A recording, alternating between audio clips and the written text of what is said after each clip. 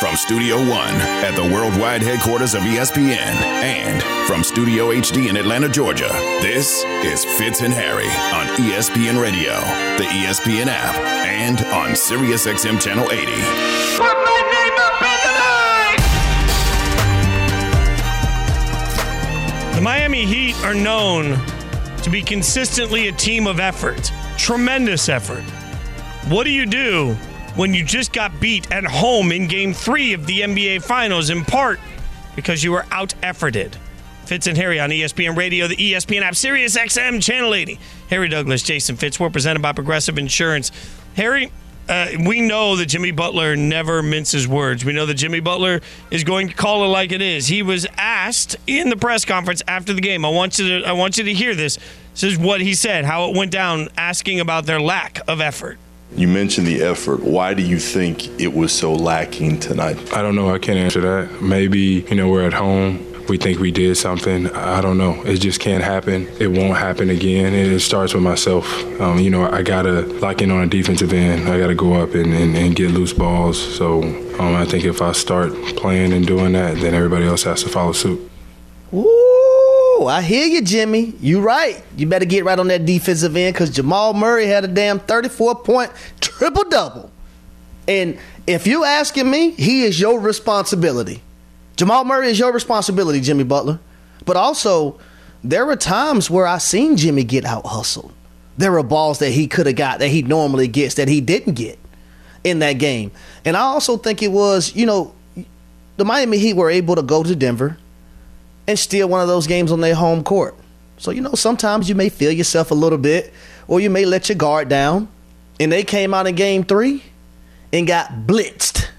I mean, blitz by Nikola Jokic and Jamal Murray. But we can't have it both ways when we talk about certain things with the Heat, because playoff Jimmy Butler and Heat culture are two things that if it was a shot game, everybody would be dead at this point. The amount of alcohol you drank, right? Like last night, we saw neither in that sense. Because you're right, Jamal Murray, as we expected, came out just fired, right? Like he came out on all cylinders. And what I thought was interesting is that he came out with a pace. It was don't let them get set. I'm just going to explode into the lane and force them to stop me. We saw them run with that pace early on. I think it made a huge difference early on in that game. And Jimmy Butler just wasn't there to match that energy. Jamal Murray was out there being the aggressive one. Jamal Murray was playing like Jimmy Butler played in Game 2. It was the Nuggets that were the one out there hustling and diving all over the floor and getting it done everywhere they looked. Like, that's one of those moments that it felt like the Heat it felt like the Nuggets looked at the Heat and said, anything you can do, I can do better, and they did. And I will say this, though, Fitz, and this is not a knock on the Miami Heat. I just don't think they have the talent that the Denver Nuggets have to be able to have nights where their effort is being over-efforted by the opposing team, in which this is the Denver Nuggets. I don't think they're at a point, like roster-wise, where they can afford nights like that, because we know the Miami Heat as making the hustle plays, getting the loose balls, getting the offensive rebounds. Kyle Lowry knocking Jeff Green out of the way, getting that loose ball. The next thing you know, Duncan Robinson hits a three. We know the Miami Heat as being that team. So when you don't see that in a Game 3 of the NBA Finals, it's not Game 3 of the first round. And even if it was, it's still the playoffs. This is the NBA Finals. So how do you not come out? Just like we were talking about the Denver Nuggets in Game 2. How do you not come out with the right amount of effort in the NBA Finals? Especially when you think about how Spo works and the consistent way that the Heat approach everything. And then you think about the Nuggets. The Nuggets out-rebounded the Heat. This is not a misspeak. 58-33, all right? You think about that. The Nuggets scored 60 points in the paint. 60 points. That tells you just from the outset, the Nuggets came in with a crash blitz mentality, right? They were going to do everything they could to force their way to the rim. You mentioned yesterday, one key you were looking for was aggressiveness that got you to the free throw line. What did we see from Jamal Murray? Aggressiveness that got you to the free throw line. Got there 8 times. The most surprising part about that, Harry, is that it was apparent in the first 10 minutes that was the Nuggets' plan, right? Miami didn't have a counterpunch for it. Yep, and I'll say this, though, too, Fitz, because you spoke about the Denver Nuggets and, the point difference in the paint. Well, the Denver Nuggets only shot 18 threes to Miami's 35. Miami only made 11. The Denver Nuggets were intentional about going into the paint and scoring in those regards. And remember I mentioned yesterday, it's not like the Miami Heat has a rim protector. So if I'm the Denver Nuggets, I'm taking that thing to the rack as much as possible. They don't have a guy that just, you're going driving to the lane, you're going to say, man, my shot has to be altered or it's potentially could be blocked. They don't have a guy like that. They just don't. The other just amazing part, and again, it speaks to how easy Jokic makes everything look. Miami shot 3 of 19 when contested by Jokic, either as primary or help defender. 1 of 10 for Bam Adebayo. I mean, while Jokic is out here making scoring look easy, making shooters rolls, like how did he make that shot, makes it look easy, makes getting that rebound look easy, makes playground park passes look easy, right? He also turned around and made defense look easy because you didn't watch the game necessarily and feel like it was LeBron where you see LeBron sprint all the way down the court and you get this huge block. It wasn't that. It was just being in the right place, having his hands up, and disrupting every single shot. Miami didn't have an answer for that. And that, again, comes down to the little fire that was lit under the asses of the Heat by Mike Malone. Like, head coach Mike Malone of the Nuggets gets a lot of scrutiny for the way he talks to everybody. But, man, it worked because they came out and did all the things at the rim that Miami tried to do in Game 2. They did all the things in attacking that Miami did in Game 2. They did everything we expected from Game 2. They did in Game 3, and now they sit here with the 2-1 lead. And what's stunning, Harry, is that just a couple of days, like this series after one game was it's going to be a blowout. After 2 games, it was, my God, you can't count Miami out.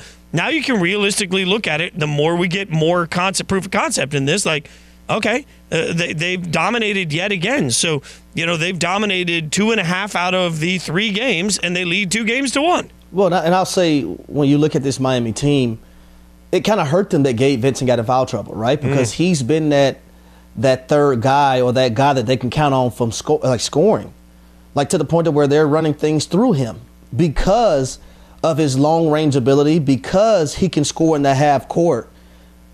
But when you have early foul trouble and you got to sit down and then now you only have 7 points in that game, that hurts the Miami Heat. And I'll tell you another thing that hurts them, when you have another starter in Max Strus goes 1 for 7 and only has 3 points in that ball game. Like, you're a starter, man. Like, 3 points? That's unacceptable. Yeah, and at home. Like, I'll forgive it, like, hey, had a hard time getting a feel for the rims in Denver. Altitude was an issue. Like, there are so many walking excuses we look to make when a team struggles to shoot on the road. But when you talk about the poor shooting there, and you talk about the fact that Butler and Adebayo each missed 10 or more shots in the paint in the same playoff game for the second time this postseason, like, that is absolutely awful. That's only the second time in history we've seen that. Like, that is just, it's stunning because that's not what's supposed to happen from Jimmy Butler. That's not what's supposed to happen from the Heat. And it's sure as hell not what's supposed to happen at home. Yeah, you can't discredit the size of Denver either, right? It's funny because Michael Porter Jr., how tall do you think Michael Porter Jr. is, Fitz? I don't know. How tall is he? Just guess. I have no idea. Like, it doesn't feel like he's abnormally tall, is he? How tall is he? 6'10". Is he 6'10"? 6'10". Think about how crazy that is. I wouldn't have guessed 6. I mean, the amount of size. You're right. I don't think of it as being a disruptive Michael Porter. I don't think of being disruptive at 6'10". And my God, he is. You're right. That makes a huge difference. And this becomes now the thing that Miami's going to have to readjust to. Right. Like, the key to this series now all comes in because, look, we talked about why I didn't think Game 3 was a must-win. Game 4, at this point, if you're Miami, is about as close to a must-win as you could possibly get. We'll spend all day tomorrow breaking it down. But realistically, if you're Miami, you better figure out some answers right now for the fact that you couldn't shoot well enough. You better figure out some answers right now for why you didn't finish at the rim. And you better figure out some answers right now on how you're going to slow down a dynamic duo that is doing historic things. Well, I got one last one for you. You better figure out how to get back to, doing things the Heat way. You better figure out how to heat. And I ain't talking about the Sun that's down there in Miami bringing the heat. I'm talking about you as a basketball team, as an organization. It was missing last night from Miami, and it was missing in part because Denver hit on absolutely every possible cylinder through the course of that game. Kudos to them. They're up 2-1. Game 4 coverage Friday, 7:30 p.m. Eastern on ESPN Radio. Fitz and Harry's presented by Progressive Insurance. Make sure your family is well taken care of with life insurance. Protect your phones, your laptops, and more with electronic device insurance. And cover your furry friends like Annabelle with pet health insurance. Coming up, a team with Super Bowl expectations, finishing last in their division? Whew! An expert explains why that's actually possible. Next, Fitz and Harry on ESPN Radio and the ESPN app. Fitz and Harry, the podcast.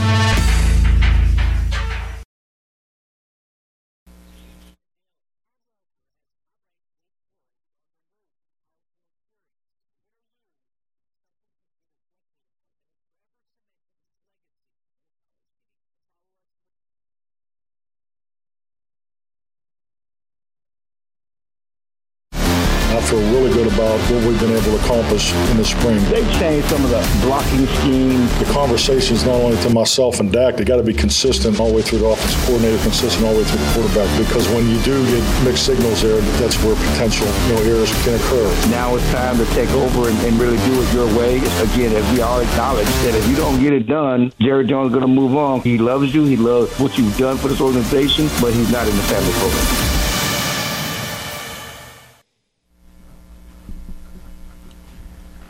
When you break down the fandom represented on this show, if you had asked me 24 hours ago which teams would be most likely to be picked to finish last in their division, my beloved Raiders wouldn't surprise me. Harry's Falcons, it wouldn't shock me. Devin's Giants, okay, maybe I could make the argument that there's a reason for it. Evan's Jets? Bill Barnwell is trying to create a battle on this show. It's Fitz and Harry. Harry Douglas, Jason Fitz on ESPN Radio, the ESPN app, Sirius XM Channel 80. Bill Barnwell joins us now on the Bill Barnwell Show. And look, Bill, I want this. I want this to happen because, frankly, I want to see Evan squirm every single week on this show as a super Jets fan. But explain to the world why you think the Jets could actually finish last in their own division.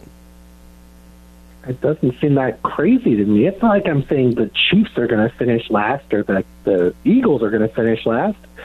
Jets were in last season a year ago. And yes, they added Aaron Rodgers, and that's going to make them better. No question there. But this is a team that went, I believe, 2-8 against teams who were using their starting quarterback last year. I think the defense, very good, no question, but a little inflated by playing a lot of games against backup quarterbacks last season, kind of inflated their numbers a bit. They were the healthiest defense in football last year. I think that's a legitimate concern. They're not going to be as healthy, most likely, in 2023. The offensive line has concerns, especially at tackle. Aaron Rodgers has to develop a relationship with his new receivers, the guys who are in there, Randall Cobb and Alan Lazard. When one of those guys or both those guys are on the field last year, Aaron Rodgers' QBR was 25 points worse. The offensive coordinator, Nathaniel Hackett, we just saw him basically run Russell Wilson into the ground last year.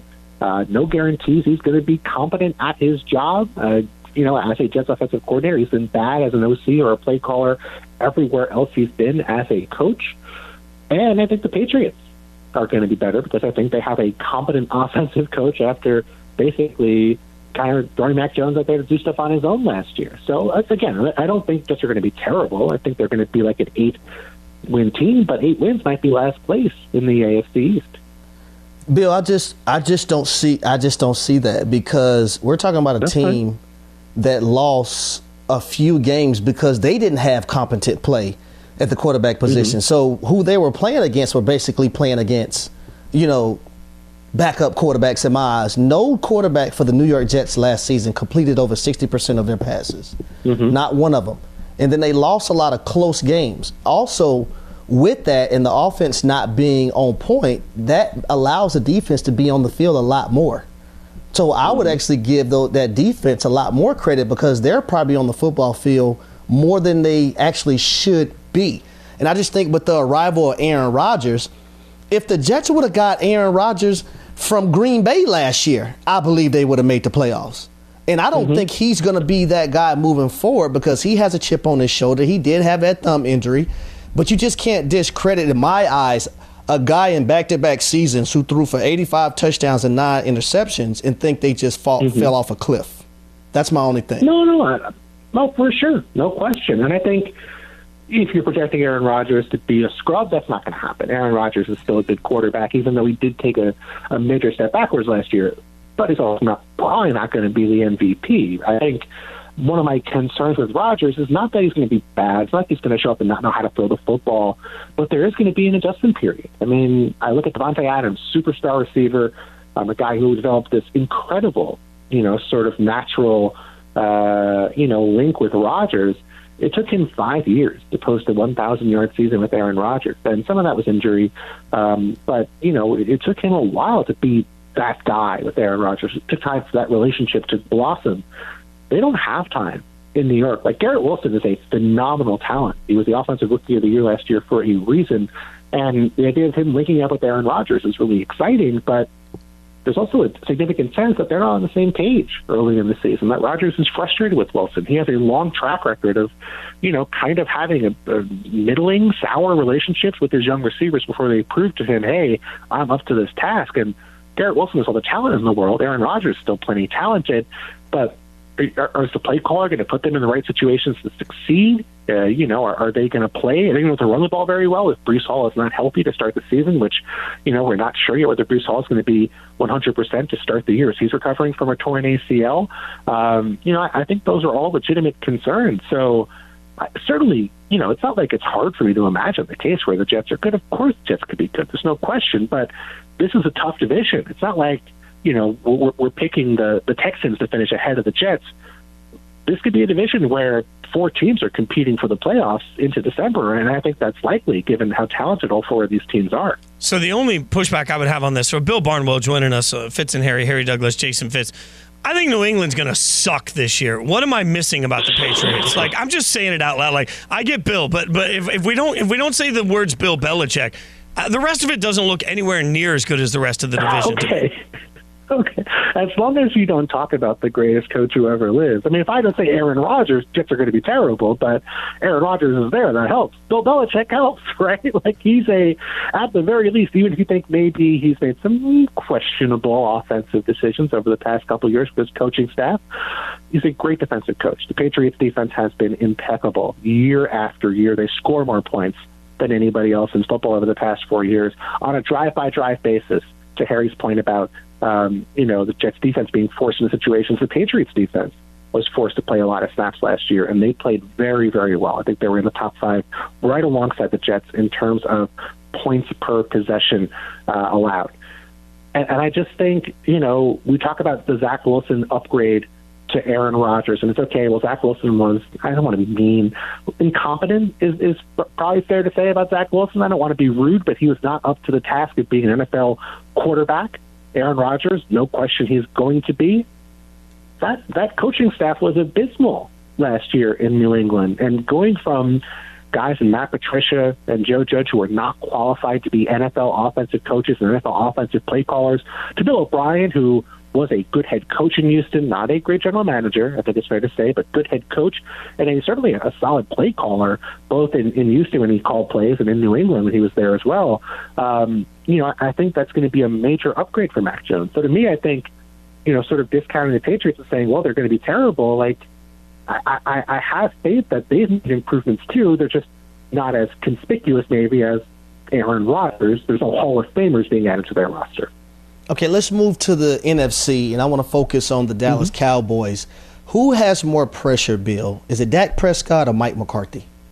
Well, do you know how this goes, right? Like, there's a hierarchy for when people are being scapegoated for an offense not living up to expectations, which I'll point out the Cowboys are a very good offense. They just haven't been good in the postseason the past couple of years, but it starts with the OC, right? So Kellen Moore's out the door now. That might be a move where they look back a year from now and regret it. He could be a great OC in Los Angeles with Justin Herbert. Almost said San Diego, but did not.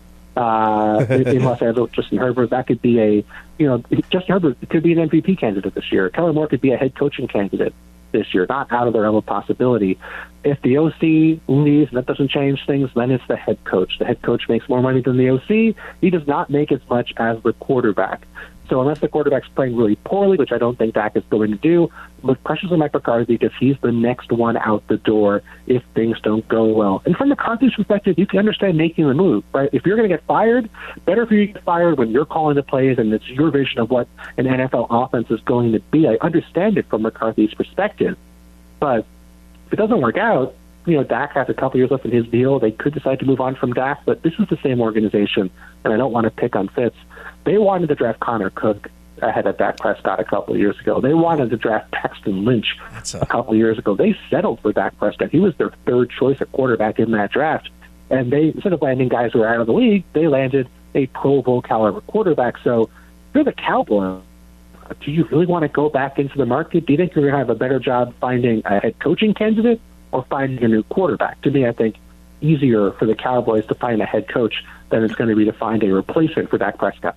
Yeah, the Connor Cook cut, that one was a deep one. That one cut deep, and it was real.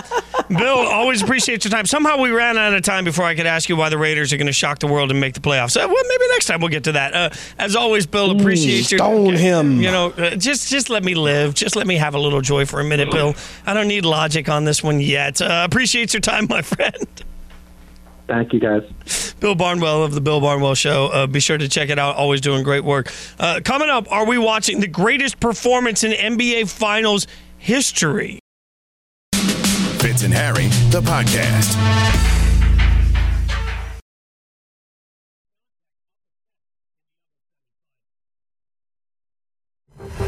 Adebayo halfway down the lane, missed the jumper. Jokic, 20 rebounds in game 3. Murray's going to drive, takes 2 defenders, flips it high off the glass and gets it to go. There's the triple-double for Jamal Murray. Got the rebound with 5 seconds to go. First time in NBA history, 2 players, same team with a triple-double, and the Nuggets get home court advantage right back. They beat the Heat to go up 2-1 in the finals.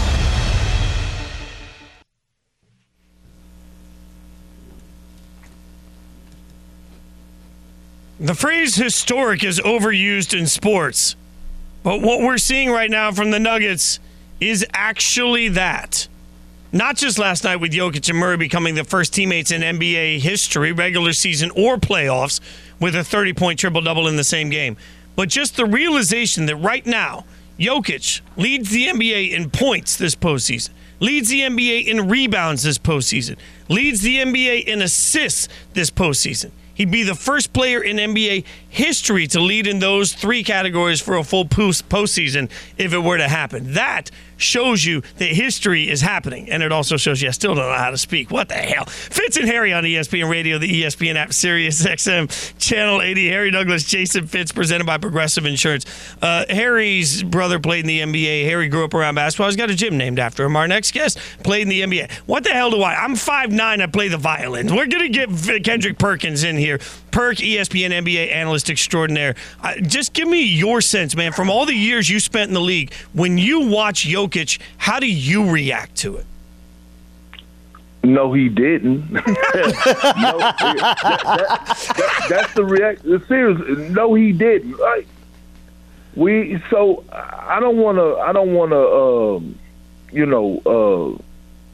play it to the point where, it's throwing any shade about his athleticism, okay? But he's not a 40-inch vertical. He doesn't have a 40-inch vertical. But when you look at Jokic and you look at his skill offensively, forget the passing, putting the ball in the bucket, being able to get to his spots, his handles, being able to be aware what size defender he has on him, and every shot he takes, I believe, is going in. Hell, it is going in. Whether that's in the paint, his jump hook, whether that's a turnaround, whether that's stretching it out to the three-point line, any shot that he takes, I feel like is going in, no matter the degree of difficulty or whatever. It is a joy to see from just being a pure basketball fan and a basketball junkie. Forget a guy that played in the league, but just watching it, it's like, this is amazing. So, Park, I got to ask you, man, because you played down in that low post on that block, and there's a lot of times I see guys guarding Jokic. They're more athletic than Jokic is, but the way he uses his body to get his shot off, When you're watching him, what do you see in that capacity, the way Jokic uses his body to get his shot off over defenders who might be more athletic than him? Well, one is his craftiness. 2 is his footwork. And 3 is his control on his crab dribble. Like, that's what people don't realize how hard that is, right? To be able to back somebody down, take up space, hit them with your shoulder, and then all of a sudden go into your move or into your shot, and be on balance.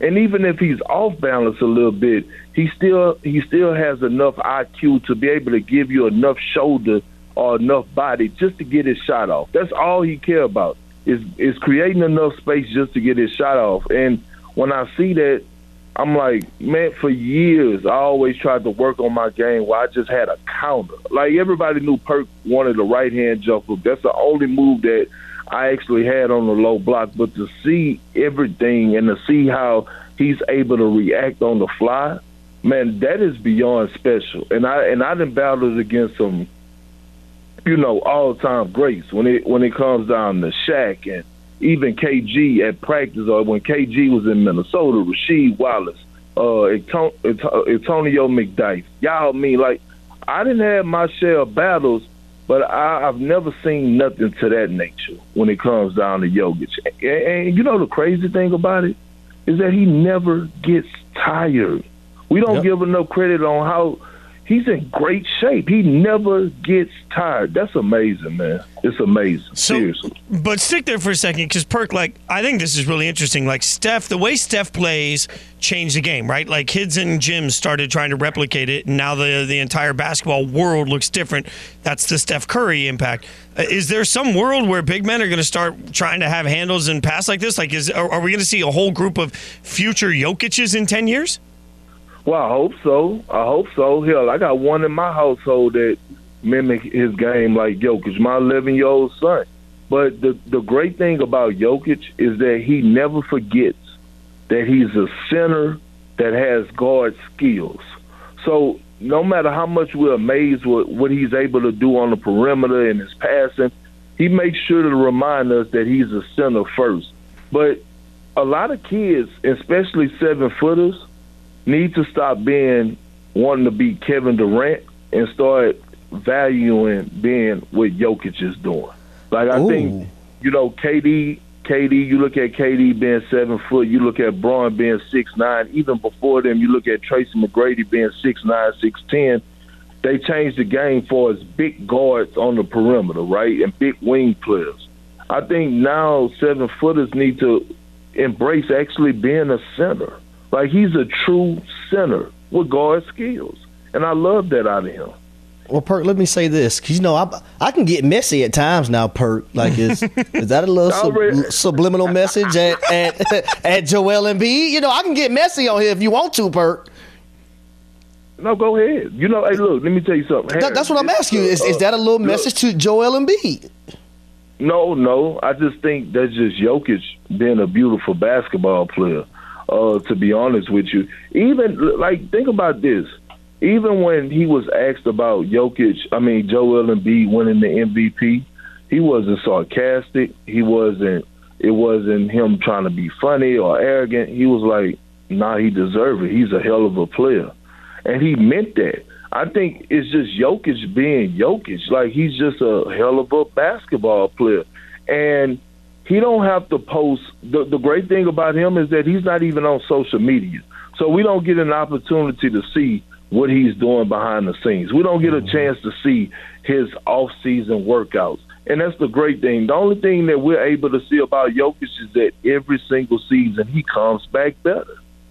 Perk, as always, man, you know how much we appreciate your friendship, how much we appreciate you coming on. Know your slam. Love your insights, brother. Thanks for hanging out with us. Appreciate you. Appreciate y'all. Kendrick Perkins, ESPN NBA analyst, coming on with us. Don't forget Game 4, Nuggets Heat. Nuggets lead this series 2-1. The pivotal Game 4 coverage begins tomorrow, 7:30 Eastern on ESPN Radio. Coming up, Lionel Messi might not be the only star football player taking his talents to South Beach. Just when you thought the sports gods couldn't kiss Miami anymore, oh, they are. We'll tell you about it next. Fitz and Harry on ESPN Radio. Fitz and Harry, the podcast.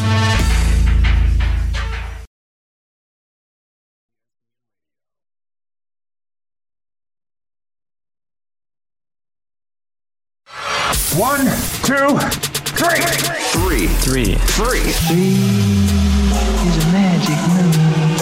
For a team like Miami, if you can find a way to add him, to your point, you have to be more disciplined running the ball. And you don't just get a running back. This isn't a Chris Paul where he's not as good. You're getting a superstar right now that can come in, contribute, and help you when you realize, as the Dolphins should, that their Super Bowl window is right now, Harry. Like, this absolutely continues to emphasize my point that I believe the Dolphins feel like they are in Super Bowl now opportunity. 3 hours later.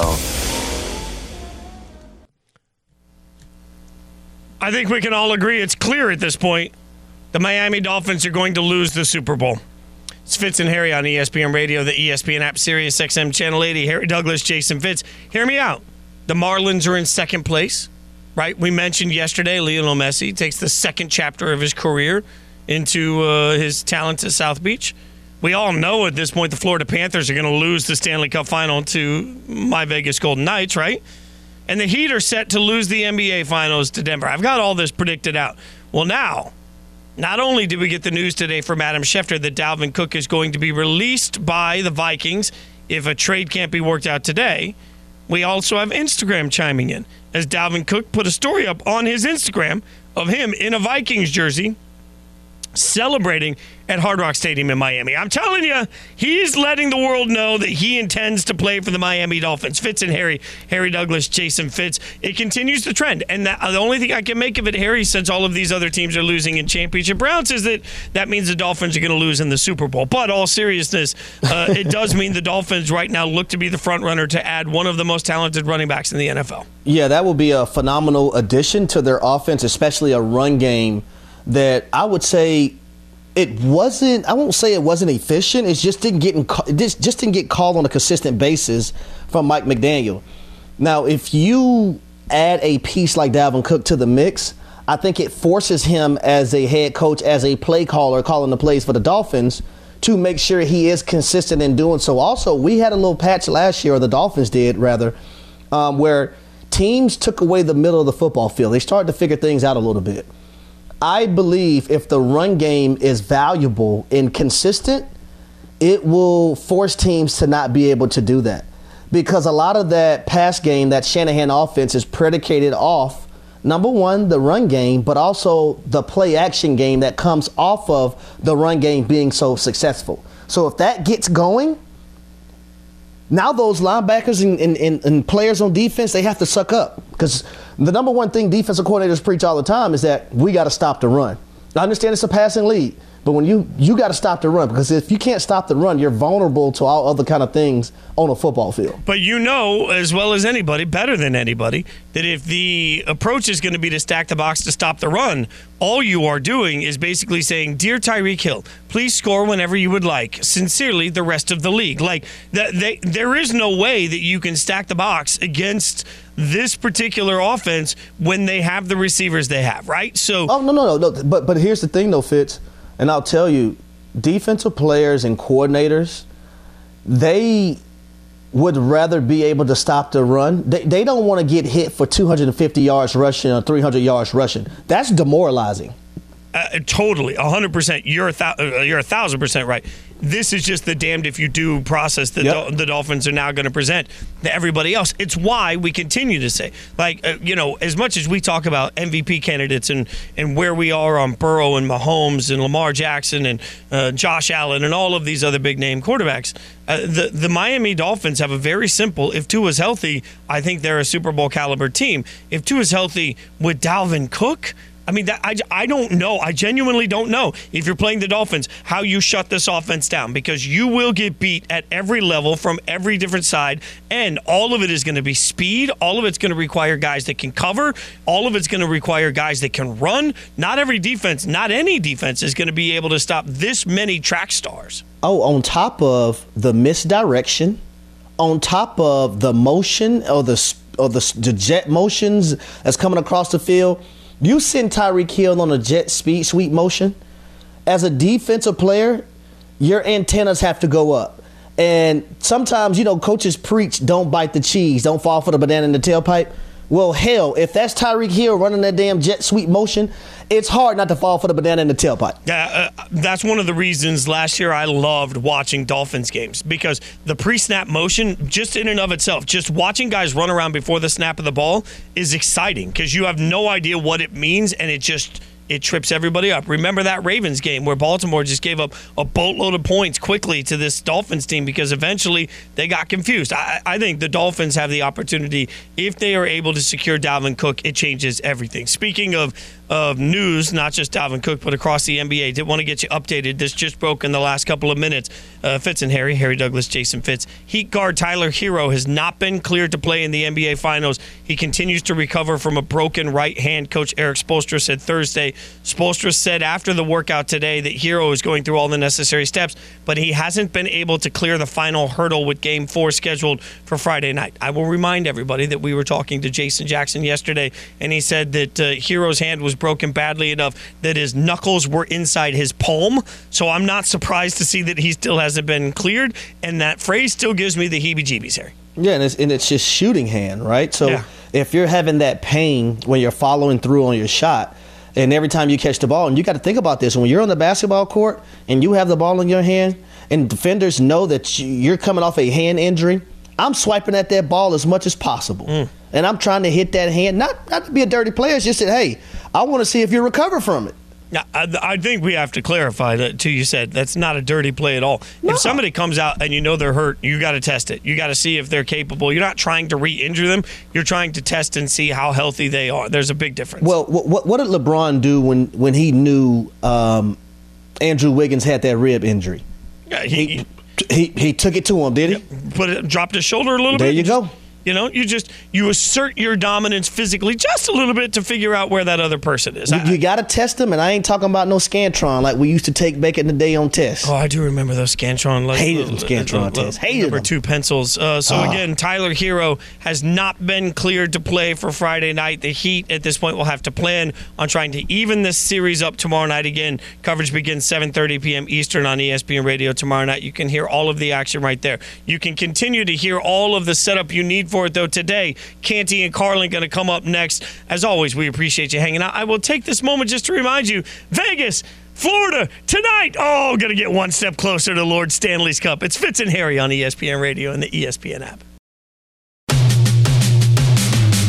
You've been listening to the Fitz and Harry podcast. You can listen to the guys live weekdays from noon to 3 Eastern on ESPN Radio, and you can watch on the ESPN app.